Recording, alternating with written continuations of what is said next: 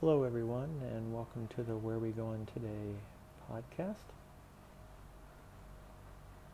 As usual, let's take just a couple of minutes to focus on our breathing.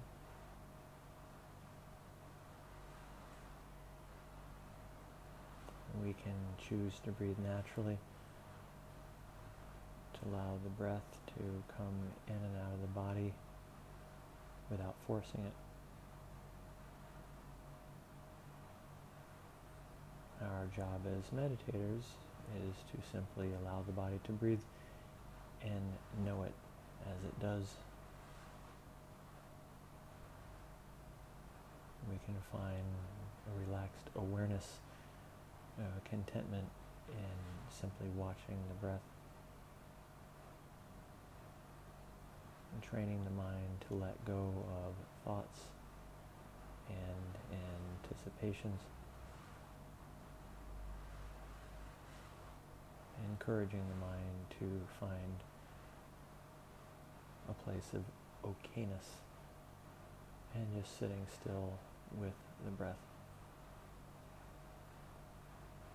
and perceiving the movement of the abdomen as it rises on the in-breath and falls on the out-breath.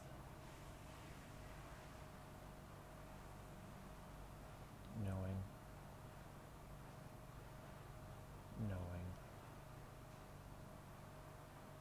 only knowing.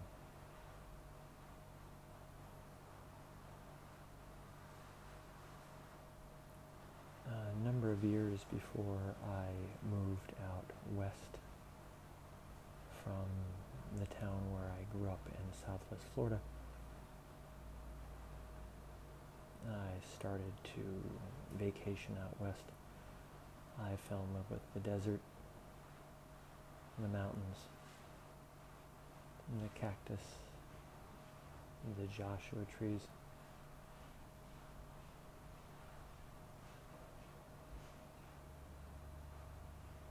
And in time, I made my way out to Utah. I can still remember my very first time when I entered the town of Springdale, which is right on the doorstep of Utah's most fabulous national park, Zion National Park. And it was perhaps 1997.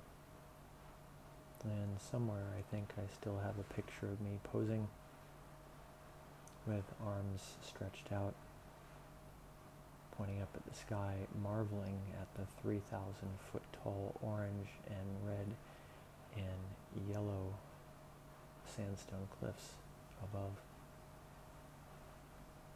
And I thought then, as I think now, that Zion Canyon is reminiscent of a desert version of Yosemite Valley. 3,000-foot vertical cliffs, gorgeous, with a charming and delightful river flowing through it. But it was perhaps 6 years later before I finally really got to know Zion. I remember it was early, I think, in 2003, perhaps a year after I moved to Las Vegas, that I went to Zion with the intention to climb Angel's Landing. And it's a classic tourist hike in the park, but that doesn't mean it's not exceptional. It is an American classic hike. Hiking along a narrow fin of sandstone with huge drop-offs on either side. It's exciting, the views are jaw-dropping, and it's potentially dangerous. And the hike was so rewarding that I remember I went straight to the visitor center afterward and bought a topographic map. And that's a map that shows the elevation changes, the texture of the landscape. I wanted to seek out other mountains I could climb, but I wanted something more isolated, more obscure. already I think that was my leaning to shy away from the tourist haunts and get away from the crowds and explore. On many levels, I am a pioneer at heart, and I felt it even then in Zion. It wasn't long thereafter that I scrambled my way up a little mountain on the east side of the park called Progeny Peak. Very close to the road. It's fairly casual, yet it still had something of a backcountry feel. The views from the top were excellent, and quite a lot different from the Zion Canyon views of Angel's Landing. The east side of the park is a wonderland of frozen sand dunes and washes. It beckons the explorer to dig deeply, and that's just what I did. It wasn't long before I connected online with a group of folks who also loved Utah, and in particular Zion National Park. And I started haunting the message boards, looking for information, ways to find other peaks to climb in Zion. And thus I embarked upon what turned out to be a Zion obsession. And I think within just a few years, I had perhaps climbed more peaks and reached more summits in Zion National Park than anyone ever before, and I'd seemingly caught the attention of the old-time Zion gurus who were less focused on mountains and more on exploring the canyons, the deep slots. I too spent much time exploring those slots, but one particular old-time Zion guru in particular got what my interest was, and he started to feed me information. Me being quite a lot younger than him, perhaps he saw in me an opportunity to uncover hidden secrets, places he never got around to when he was perhaps more able-bodied and younger. And so I would find my way to mountains across the park, peak after peak after peak, and as I found the way to each successive summit, that opened my eyes to other potential routes. I should take some time to explain that Zion National Park was never much explored beyond the tourist corridors and slightly beyond in the backcountry. On one of my very first visits to Zion, I'd come across some park literature that said that 95% of the park was inaccessible to human beings because of the deep, deep canyons and the steep, steep cliffs. It just wasn't a place that people could readily get to. And my secret to success in climbing all those mountains was simply having climbed all those mountains. By reaching the top of one obscure summit, perhaps a summit no one else had ever climbed, I had an opportunity, a perspective on other parts of the park that other people had maybe never seen before. And as such, I could spy weaknesses in cliffs, hidden gullies and canyons, ways to the tops of the mountains. And then as I explored those potentialities, reached the summit of the next mountain, that opened up more doors and more potential routes. So by 2009, I had enough mountains under my belt. It occurred to me that no one had ever published a book, a guidebook of routes to the various mountains of Zion National Park before. And I don't remember how many mountains I'd climbed at this point, but perhaps 80 or 90 summits in the park, probably a few dozen more than any other person. And it seemed I was the likely person to create such a guidebook. I'm not exactly sure what my motivation was, but I suspect that it was at least partially my ego seeking some notoriety for these adventures that were fun and wonderful, but also based on the need to feel important and successful. In any case, I put together a guidebook, self-published it, and it was something of a hit on a limited niche sort of scale. But something curious happened. When I had worked my way, explored, and pioneered my way to the majority of the summits in the book, these were untrodden routes. I was pushing through brush, covering miles and miles of trailless terrain. There were no cairns, that is, stacks of rocks meant as navigation tools, navigation aids. There weren't things like that.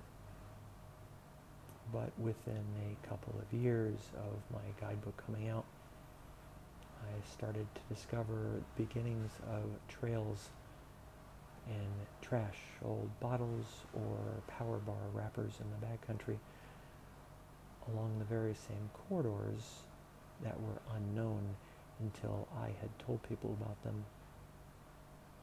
I reacted negatively. I felt it was my fault that an otherwise pristine backcountry was becoming tainted, was becoming damaged and exploited. This precious backcountry that in some bizarre way I felt was mine and mine alone, despite me having given away its secrets, it felt like a personal attack. And so I reacted strongly, as I often do, and I took my guidebook off the market. It disappeared. When the handful of retailers that were selling it ran out of copies, I no longer fulfilled orders, and it was no longer available for online purchase. Zion National Park summit routes was gone.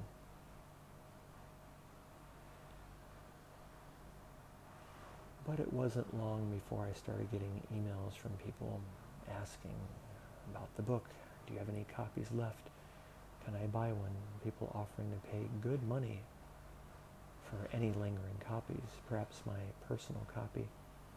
And it seems people really saw value. I can't overestimate the trickiness of the Zion backcountry landscape. Significant navigation challenges.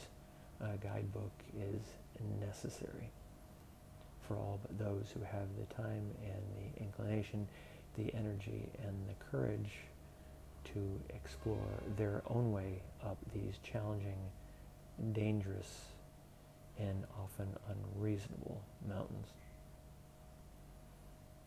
And eventually I got an email from a particular person who all but begged me to put the guidebook back on the market, saying, "You've given me and my partner such a gift. You've opened our eyes to this wonderful place. You've handed us the keys to the kingdom, in a sense. Don't selfishly think that you've somehow contributed to the destruction of the Zion wilderness. That's incidental and minimal.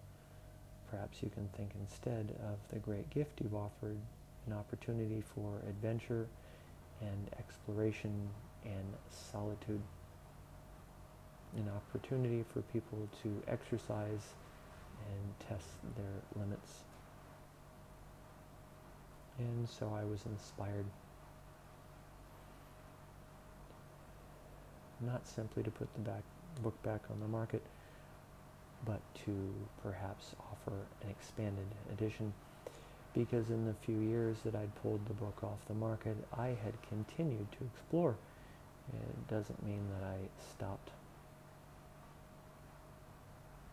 And so I continued to explore feverishly and slowly began to put together a greatly expanded second edition of Zion National Park summit routes.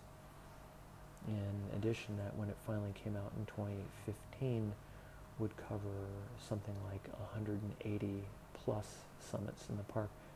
In other words, about twice as many as the first edition. I also included routes to perhaps 24 technical slot canyons in the park. And so the book came out in 2015, as I said, and people embraced it. And this whole thing presented a quandary to me on the first go-round. I loved the park, but I felt a deep sense of guilt at having done something that I felt contributed to a destruction of what has been pristine, an irreversible turn of events that seemed somehow like my fault. But it was the words of these folks who would become my dear friends in time that encouraged me to see it through a different lens. The pioneering spirit is strong in some of us, and so I hope and believe that my book has encouraged people to get out, explore, live, dream, wonder. And life has a way of taking unexpected twists and turns. So, as I said, the second edition came out in about 2015, but in 2016 I decided to close the door on my mountaineering efforts. It was time for a change. And I've seen over the course of my life that I tend to live in decade-long chapters. That is, about every 10 years or so, I tend to shift gears dramatically. I lasted 29 years in Florida with 10 years in a particular career, and I gave it all up. And I moved out west without a real job, simply to be a dirtbag mountain climber. And I did that for about 15 years. But then I needed to shift gears, and so I gave that up too. But even after that second edition came out, I still had that window of a year and a half or so of exploring and digging. And so although it's been some time since I found my way last to the top of an unclimbed mountain in Zion, by the time it was all said and done, I had reached perhaps 6 or 8 more summits in Zion that were not in the second edition of the book. Something like 188 different mountains I've climbed in Zion National Park. And so I gave that life up, but I still go back every couple of years for a week or so, not to explore new terrain, but to revisit some of my old friends in the mountains. North Guardian Angel tends to be one of my very favorites, a mountain I've climbed maybe 12 or 15 times.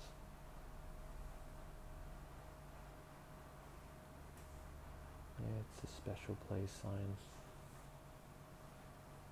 But one of my greatest lessons I learned in 2016, that year in which I turned the page on yet another chapter and stepped into the next chapter, was the role of the ego, how it influenced me in that 15-year chapter of my life. And Courtney, the adventure. I still have many stories to tell. I still cherish those experiences, but I'm no longer enchanted by the mountains, by the wilderness. I saw an unhealthy me in that place. A healthier me, I believe, is a me that is not so me. And awareness that finds contentment in this moment without goals, without aspirations, letting go of opinions and beliefs and attitudes and perspectives, letting this life unfold moment